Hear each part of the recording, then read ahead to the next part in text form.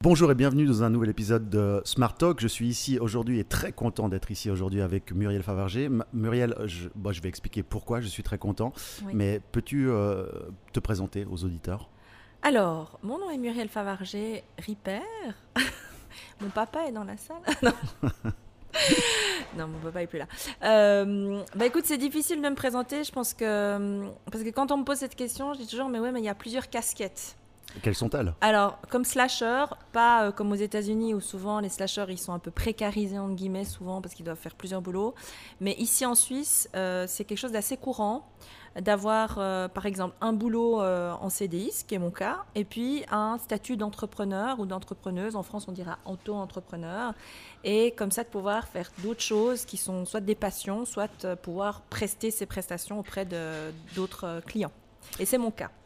Donc là, j'ai 3 casquettes essentielles. Il y en a une comme responsable du tout ce qui est business développement et puis partenariat pour une boîte d'informatique, une PME qui vient d'être achetée, qui s'appelle Abissa. Il y en a une autre qui est bénévole en ayant créé ma fondation intergénérationnelle. Et une troisième qui est ma société At My Table & Co. Où là, j'ai le plaisir de travailler de temps en temps avec toi, Nicolas, enfin avec ton équipe. C'est juste. Et là, je dirais que je fais plutôt de la valorisation de parcours, de personnes, autant en termes offline qu'online. Et je capitalise sur tout mon pipeline de contacts accumulé ces dernières années. C'est une des raisons pour lesquelles je suis très intéressé d'entendre tes propos, parce que je pense que le business est devenu très compliqué. La vente est devenue très compliquée. Même le networking est devenu plus compliqué. Les gens sont moins disponibles, sont moins OK à accorder leur temps. Si on regarde tous les after-work qui sont organisés, c'est vrai que les gens, c'est dur à les faire bouger.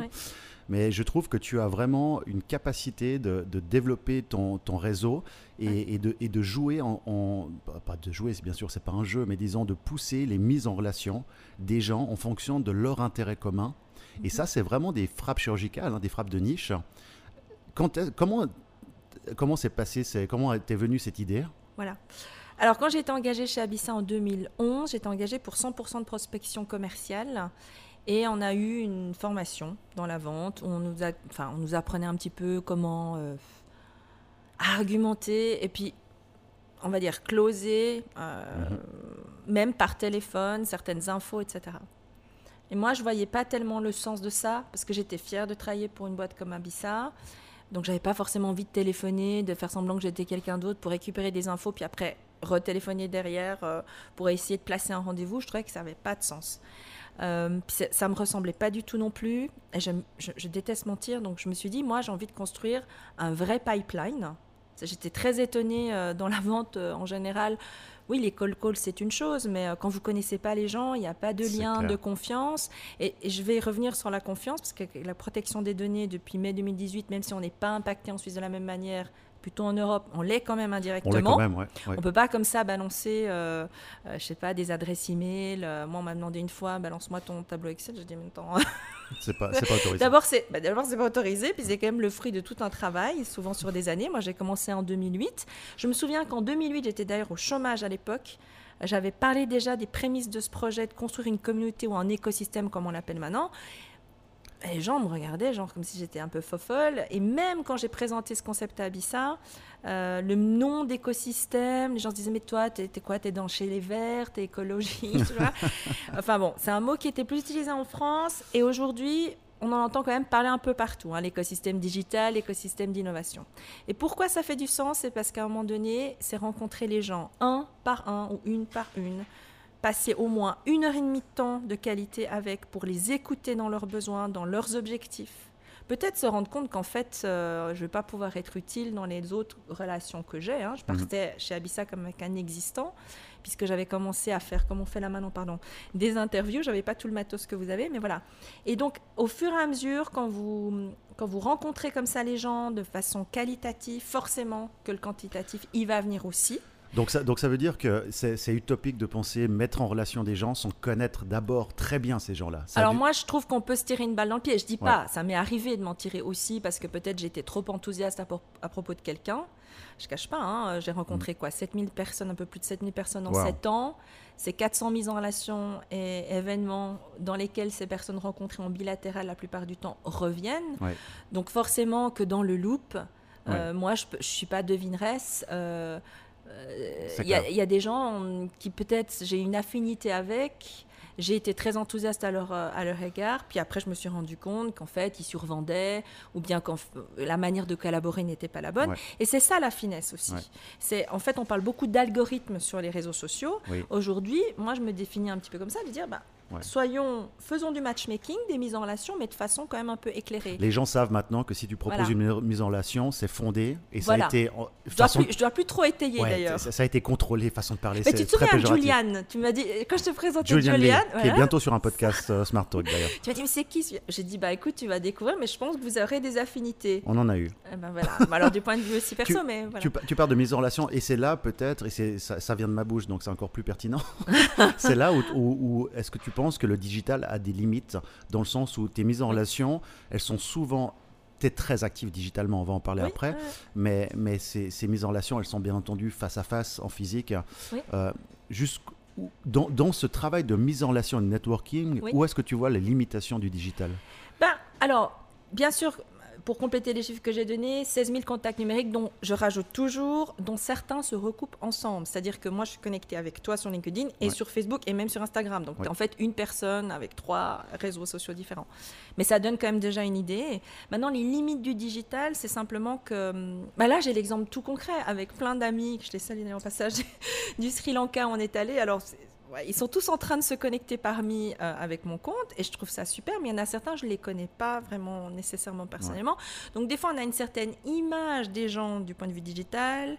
Peut-être qu'on va les admirer ou bien se dire cette personne, elle a respect, elle a l'autorité de compétence parce qu'elle dit qu'elle a l'autorité de compétence technique dans son domaine. Ok, après, il faut quand même voir sur le terrain. Justement, dans un mode projet aussi. C'est-à-dire que c'est sympa aussi de connaître les gens. Parce que le mot réseau, moi, en l'occurrence, j'aime pas. Je trouve qu'il a été très galvaudé. Pourquoi? Écoute, le mot réseau, franchement, a été très galvaudé. C'est comme le mot coach. Oui. C'est pour ça que je parlais d'écosystème. Alors après, c'est pas le mot qui compte, c'est ce que t'en fais. C'est comme une relation. Ça sert à rien de dire oui, j'aime quelqu'un si en fait concrètement il n'y a pas d'acte. Tu sais quoi? Ce qui peut être super intéressant, parce que tu es en contact avec un tel nombre d'entrepreneurs et de patrons d'entreprise. Est-ce que tu arrives à tirer des problématiques ou challenges principaux qui ressortent souvent de ces entreprises, ces patrons d'entreprise aujourd'hui? Alors moi, oui. Ce qui est intéressant, c'est pas de le garder que pour moi. Et c'est pour ça que j'ai commencé à travailler avec des clients. Comme j'ai fait pour Abissa, on a construit l'écosystème qui est devenu la Fondation A dans un deuxième temps.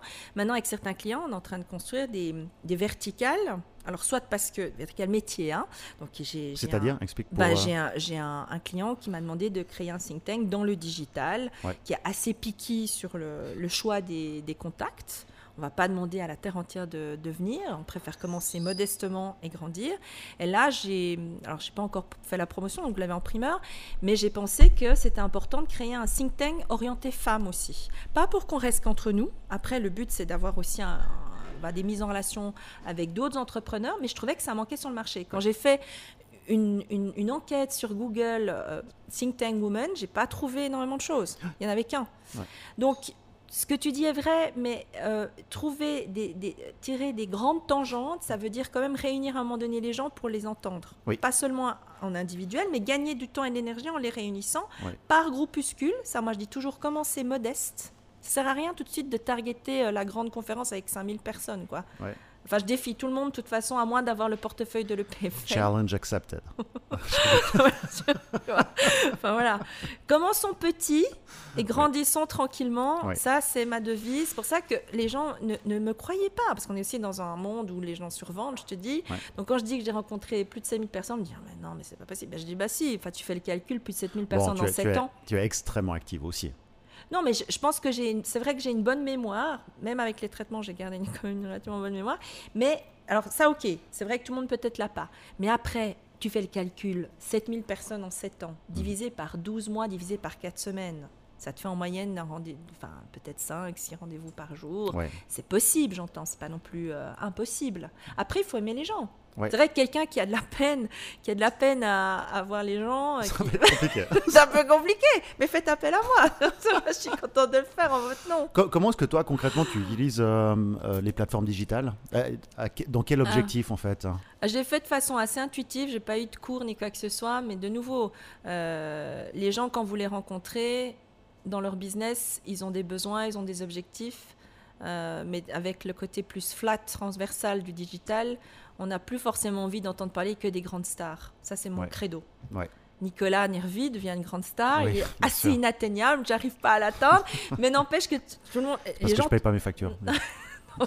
Les gens suivent Nicolas Nervi, mais ils ont aussi envie peut-être d'entendre parler de Matt, qui travaille avec lui, parce qu'en fait, Matt est dans les coulisses, là. C'est lui qui... Donc, il y a aussi ce côté très... Matt, viens dire bonjour, Matt. Viens dire bonjour. Bonjour. On a envie de s'identifier, en fait, aussi à... Ouais, viens, Matt, qu'on te voit à la caméra, quoi. Enfin, moi, ça, c'est mon credo. Je crois qu'on est vraiment là-dedans. Salut, je suis là. Bonjour, Matt. Parce que qu'est-ce qui fait l'entreprise de Nicolas Nervi? C'est pas Nicolas Nervi tout seul, Absolument c'est aussi tout son team. C'est surtout Dont Matt. tout le team. Les familles de Smart Curlin, c'est vrai. Hein. Exactement. Et ça fait vraiment, j'allais dire triper les gens. Mais c'est vrai, moi, quand j'ai vu Nicolas qui s'entourait de Matt, de Sophie, Greg, je l'ai pas encore rencontré, mais j'avais rencontré Steven. Moi, et je vous vois visuellement, j'ai envie de travailler avec vous, j'ai envie de faire les choses avec vous. On comprend pourquoi, on est si gentils. Voilà, donc... non, mais dans le sens, ça donne envie, parce qu'il y a un esprit d'équipe. Ouais. Et ça, dans les grandes boîtes, souvent... Enfin, je ne sais pas si vous avez travaillé dans les grandes boîtes, mais moi, je travaille des fois dans les grandes boîtes. Oui, mais tout à fait. Mais c'est pour nous, c'est ce qui est important. Tout ce qu'on fait comme entretien avec des gens qui veulent rejoindre notre équipe, c'est du feeling. C'est vraiment important. Ouais. C'est le feeling et comment ils comportent comme humains. Et comment valeur il peut rajouter plus que... Je suis un bon vidéographe. Je suis le meilleur. Je suis le meilleur de design. C'est vrai. Ok, très bien, mais est-ce que tu vas fitter comment ça va marcher entre vous déjà, puis avec le client. Ouais, je pense qu'on regarde sincèrement, c'est horrible à dire ça, mais on regarde très peu les CV. Parce que les compétences, ça s'acquiert très rapidement si la personne est motivée, enthousiaste et passionnée, elle a une bonne énergie. Toutes les lacunes de compétences, on peut les choper en un mois. On peut les apprendre, on peut aider la personne, accompagner. Et d'ailleurs, ça, c'était le vrai sens de l'apprentissage en Suisse. Moi, une des choses, quand j'étais en Belgique, que j'admirais en Suisse, c'était l'apprentissage. Après, quand j'ai accompagné des jeunes dans le professionnel pour faire des apprentissages, je me suis rendu compte que ça, c'était vachement compliqué chez les patrons. Parce qu'on leur mettait beaucoup d'administratifs, beaucoup de process, comme dans les banques d'ailleurs aujourd'hui, et on perd le vrai sens de c'est quoi une entreprise. L'entreprise, elle est faite de relations humaines, de compétences qui sont comme un puzzle qui matchent à l'interne et avec l'externe. C'est la parfaite transition à la prochaine question. Tu es quelqu'un de très humaine. Moi, je te connais. Tu mets beaucoup d'importance à l'être humain et c'est très noble comme philosophie. Qu'est-ce que, si maintenant on est un peu plus critique sur le monde professionnel, de toutes les entreprises que tu côtoies ou des gens que tu parles avec, quelle est la plus grande lacune ou le manque en termes d'humanité que tu peux percevoir dans le monde professionnel? Au niveau business surtout. Écoute, moi j'ai trouvé des fois, il y avait et ça c'est des fois le biais du digital, ou des médias aussi. Je ne remets pas en cause les médias, je dis les personnes, comment elles se positionnent dans la posture. Comment dire? Des fois, les gens disent « Ok, je suis bien là-dedans, on nous a appris à faire de la pub et tout ça. Ok, great. » Mais de nouveau, je rebondis sur ce que Matt disait. Il faut voir sur le terrain si la personne, sur le long terme aussi, ça match. Il ne faut pas juste croire que c'est vrai. Je pense qu'il faut rencontrer les gens en vrai, donc offline, et se faire son idée propre. Parce qu'on entend beaucoup de choses en Suisse, on est un peu dans un landerneau, ce qui veut dire une sorte de grand village. On croit connaître les gens parce qu'on les a croisés dans des conférences, mais on n'a pas rencontré vraiment les gens. Et c'est humain, on a souvent des a priori, positifs ou négatifs d'ailleurs. On les a après la façon dont la personne se comporte et agit sur le terrain, comme tu dis très justement, va justement classifier des gens dans le tiroir bullshit, je me vends trop, ou vraiment concrètement, je suis doué à faire ça. Et puis, se donner, entre guillemets, la chance, ça c'est le troisième point, de dire, peut-être que lui, il s'est pas bien entendu avec, mais moi, peut-être ça va se passer bien sûr, ouais. Ou inversement pas. Ouais. Deuxième point, c'est un peu des fois les luttes de territoire à deux balles. Ça, moi perso, je trouve ça...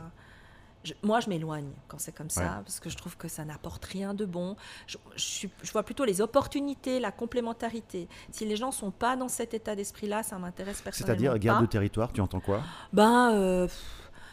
Il faut une saine, entre guillemets, concurrence, parce que sinon, voilà, je ne dis pas, mais on n'a pas besoin, j'ai lu un proverbe là, sur Facebook il n'y a pas longtemps, on n'a pas besoin de s'élever en abaissant les autres. On peut, en fait, très bien progresser dans la vie ou avancer justement en empowering, en élevant les autres, parce qu'on reconnaît chez eux des qualités qu'on n'a pas soi-même. Hein, on a même tendance à dire aujourd'hui que la competition, les concurrents n'existent plus. Ce terme est déjà...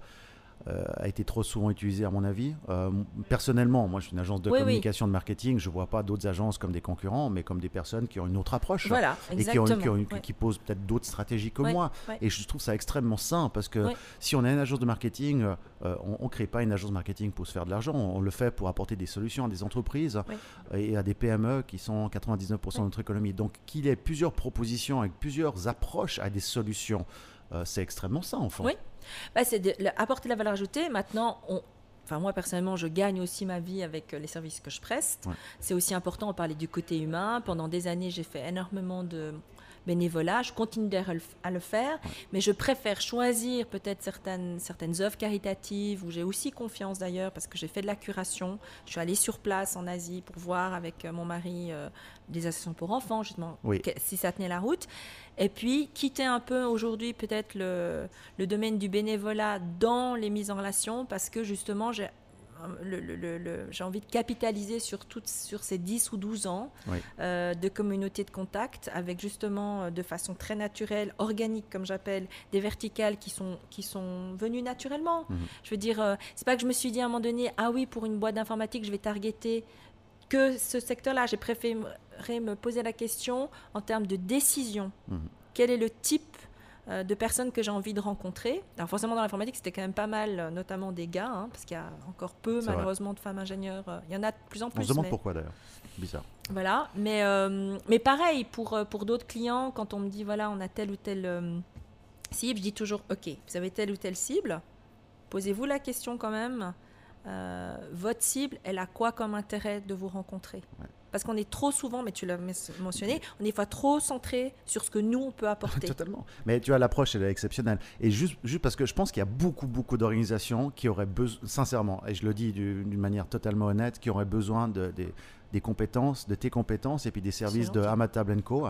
Est-ce que tu pourrais résumer? Parce que c'est juste pour comprendre qu'est-ce que tu apportes à une entreprise ou à un entrepreneur en travaillant avec eux. Oui. Écoute, je lui apporte déjà de capitaliser sur le pipeline de contacts qui est déjà existant. C'est beaucoup plus simple aujourd'hui pour moi de jongler avec, entre guillemets, c'est-à-dire que à partir du moment où tu as un pipeline d'un certain nombre de contacts, tu peux même, en human to human, rebondir.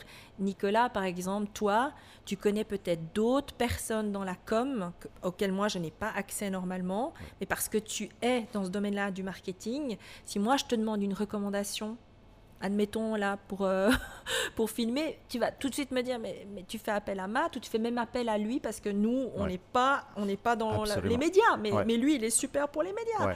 C'est en fait c'est ça, c'est ce rapport de confiance, mais ça met des années, sincèrement, pour pouvoir vraiment connaître les gens. Et donc c'est ça, la première chose, c'est que les gens peuvent capitaliser sur ce know-how en termes de contact, de savoir-faire. Deuxièmement, l'art de savoir, mais alors lui et elle, ça va pas matcher, quoi. Parce que ils sont super compétents les deux, mais par contre, au niveau des égos, ça va pas le faire. T'as quand même un petit rôle de psy. Il y a ça, je dis des fois, je suis un peu comme une pasteur dans le séculier. Non, mais voilà. Non, parce que forcément, quand tu commences à connaître les gens, tu les écoutes aussi sur plein de choses qu'ils vivent. Alors ça, c'est l'aspect bénévole en RCI, donc responsabilité sociale individuelle, ou citoyenne individuelle, que je me promeus aujourd'hui. Parce qu'il y a plein de grosses machines où tu sais que tu peux mettre de l'argent, mais tu ne sais pas vraiment où va l'argent. Tandis que quand tu connais quelqu'un, toi, Nicolas, qui ne va pas bien, et que tu sais que tu peux avoir un impact concret envers cette personne. C'est clair que si tu en parles à Juliane et moi, Muriel, on va te croire. Oui. Donc on va avoir plus tendance à aider cette personne, soit par du troc de compétences, soit on va poser un petit billet ou autre, voilà, parce qu'on te fait confiance. Ouais. Troisième chose, c'est clair que le côté offline et online, parce qu'il y avait des fois des gens qui vont se dire, je vais faire que du online, que du digital, ou je vais faire que du offline, donc que rencontrer les gens. Oui. Là, moi, j'essaie de vraiment de faire les deux, qu'il y ait une complémentarité entre les deux. D'accord. Ça, c'est le troisième point. Et puis le quatrième point, je pense que je suis très créative, je suis une artiste, je me définis comme une artiste. Tu peins d'ailleurs des magnifiques... que tu as acheté, un des premiers achetés. Que j'ai acheté, et je vous recommande vraiment de contacter Muriel si vous avez besoin d'un tableau. Il faut qu'ils aiment. C'est absolument magnifique. C'est le genre. On peut les voir à quelque part sur ton compte Instagram. Oui, sur mon site déjà. Ouais.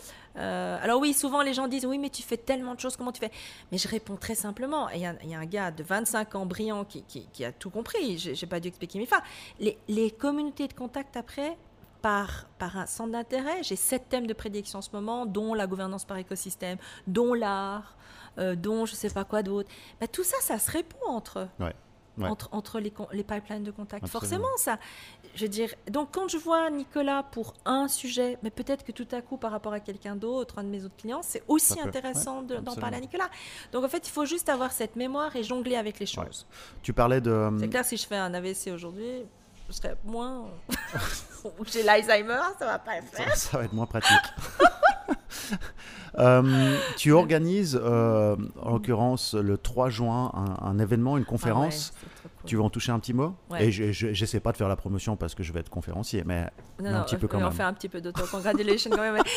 Non, mais voilà, moi je t'ai choisi toi, j'ai proposé à Leïla, puis aussi à Véronique le midi. Pourquoi? Parce que vous avez été parmi les entrepreneurs à m'aider concrètement, déjà à faire appel à mes services. Je suis convaincue de vos compétences. Moi, je suis une fan quasi de la première heure. Je n'arrêtais pas de relayer tes posts et tout. Merci beaucoup. Voilà. Et c'est un peu une journée bannière, c'est-à-dire que on va célébrer un peu mon hymne à la vie, mais en collectif. J'avais eu cette vision que j'avais envie de célébrer ça, parce que pour ceux qui me connaissent, voilà, j'ai eu un marathon qui a quand même duré 17 mois. Et moi, j'aime bien optimiser la journée, c'est-à-dire que j'avais envie de fêter, mais j'avais aussi envie de vous mettre en avant justement dans vos compétences, que d'autres gens vous connaissent pour ceux qui ne vous connaissent pas encore. Et donc, on a la chance d'avoir toi, avec quel thème, Nicolas? Il faut que je m'en souvienne. Je crois que c'est comment le digital peut sauver votre marque. Voilà. On va simplement aborder quelque chose de très important, c'est que les marques qui ne communiquent pas aujourd'hui sont des marques qui risquent de mourir ces 5 prochaines années, essentiellement grâce au mouvement technologique et aux modifications technologiques des moteurs de recherche. Donc on va parler de ça. Et ensuite, il y aura Leïla ou avant, je ne sais pas. Oui, alors je pensais qu'on pouvait peut-être commencer avec toi, parce que tu avais été le premier invité d'honneur, et puis ensuite Leïla avec Amplify, sur le digital pour sauver le monde. Je crois que c'est comme ça qu'elle a Exactement, Leïla qui va également nous faire le plaisir d'enregistrer un épisode de Smart Talk cet après-midi. Exactement. Alors voilà, donc je sais pas si... c'est juste pour les gens qui veulent en savoir plus sur toi, ce que je recommande vivement. Sur quel site, où est-ce qu'ils peuvent aller? Ils vont sur www.matablenco.com ou alors ils me téléphonent, ils me connectent sur LinkedIn. Je suis vraiment très ouverte. Simplement que il faut savoir juste que... Alors, c'est ça que ça demande. Quand on rencontre les gens, ça demande un certain planning. Donc, je suis très artiste, mais en même temps, mon planning est assez tac, tac, tac. Parce que sinon, on ne s'en sort pas. Et je suis obligée de garder un fil rouge. Après, je suis contente, à partir du mois de mars, de reprendre un peu. Mais tous les rendez-vous sont bookés jusqu'au mois de mars. Alors, des fois, il y a quelqu'un qui se désiste, mais à la limite, je suis très contente. Je peux aller nager. Ce que j'allais dire, il faut aussi beaucoup s'aérer l'esprit quand on rencontre des gens. Parce surtout en ce moment... Ça épuise, ça prend de l'énergie. C'est pas que ça épuise nécessairement, mais c'est vrai que ça mobilise, en tout cas. Parce qu'il y a beaucoup de gens aussi, on le dit peut-être pas assez, mais il y a des success stories comme les tiennes, mais il y a aussi des gens qui vivent des situations des fois plus difficiles en tant qu'entrepreneurs, entrepreneuses. 90% des entreprises qui sont créées, des startups partent en échec. Voilà. Ça, c'est faut quand même pas l'oublier non plus. Donc en fait, quand on rentre dans un lien de confiance, je le disais tout à l'heure, on apprend aussi à connaître les gens avec toutes leurs facettes, quoi. Muriel, je voudrais te remercier chaleureusement d'avoir consacré un peu de temps pour ce podcast. C'est moi qui vous remercie. Tu es vraiment quelqu'un de spécial qui sort de l'ordinaire d'une manière par la personne que tu es, je le pense sincèrement. Et puis tous les projets qui sont tellement novateurs que tu mets en place et qui sont vraiment toujours orientés, focalisés et basés sur l'être humain. Et rien que pour ça, c'est vraiment très noble. Je voudrais te dire un grand merci. Mais merci à vous, super sympa. Thank you very much, Muriel. Can we just repeat where exactly we can find you? Où on peut vous trouver, comme LinkedIn, site web, Instagram, Facebook? Oui. www.matableand.co, tout appendu, tout collé, .com. Je crois que et puis vous m'envoyez un formulaire. Exactement. Et puis sinon, Muriel est absolument sur toutes les plateformes digitales, très actif. Dont tu as parlé. T'es pas encore sur TikTok. Muriel, tu écoutes les podcasts de Smart Corner? Oui, mais je ne mets pas toujours en pratique tout de suite. Non, quoi qu'il en soit, merci beaucoup Muriel. Et puis, je te souhaite tout le bon pour la suite. Et puis, je dis à tout le monde bientôt pour un prochain épisode de Smart Talk. Merci. Merci.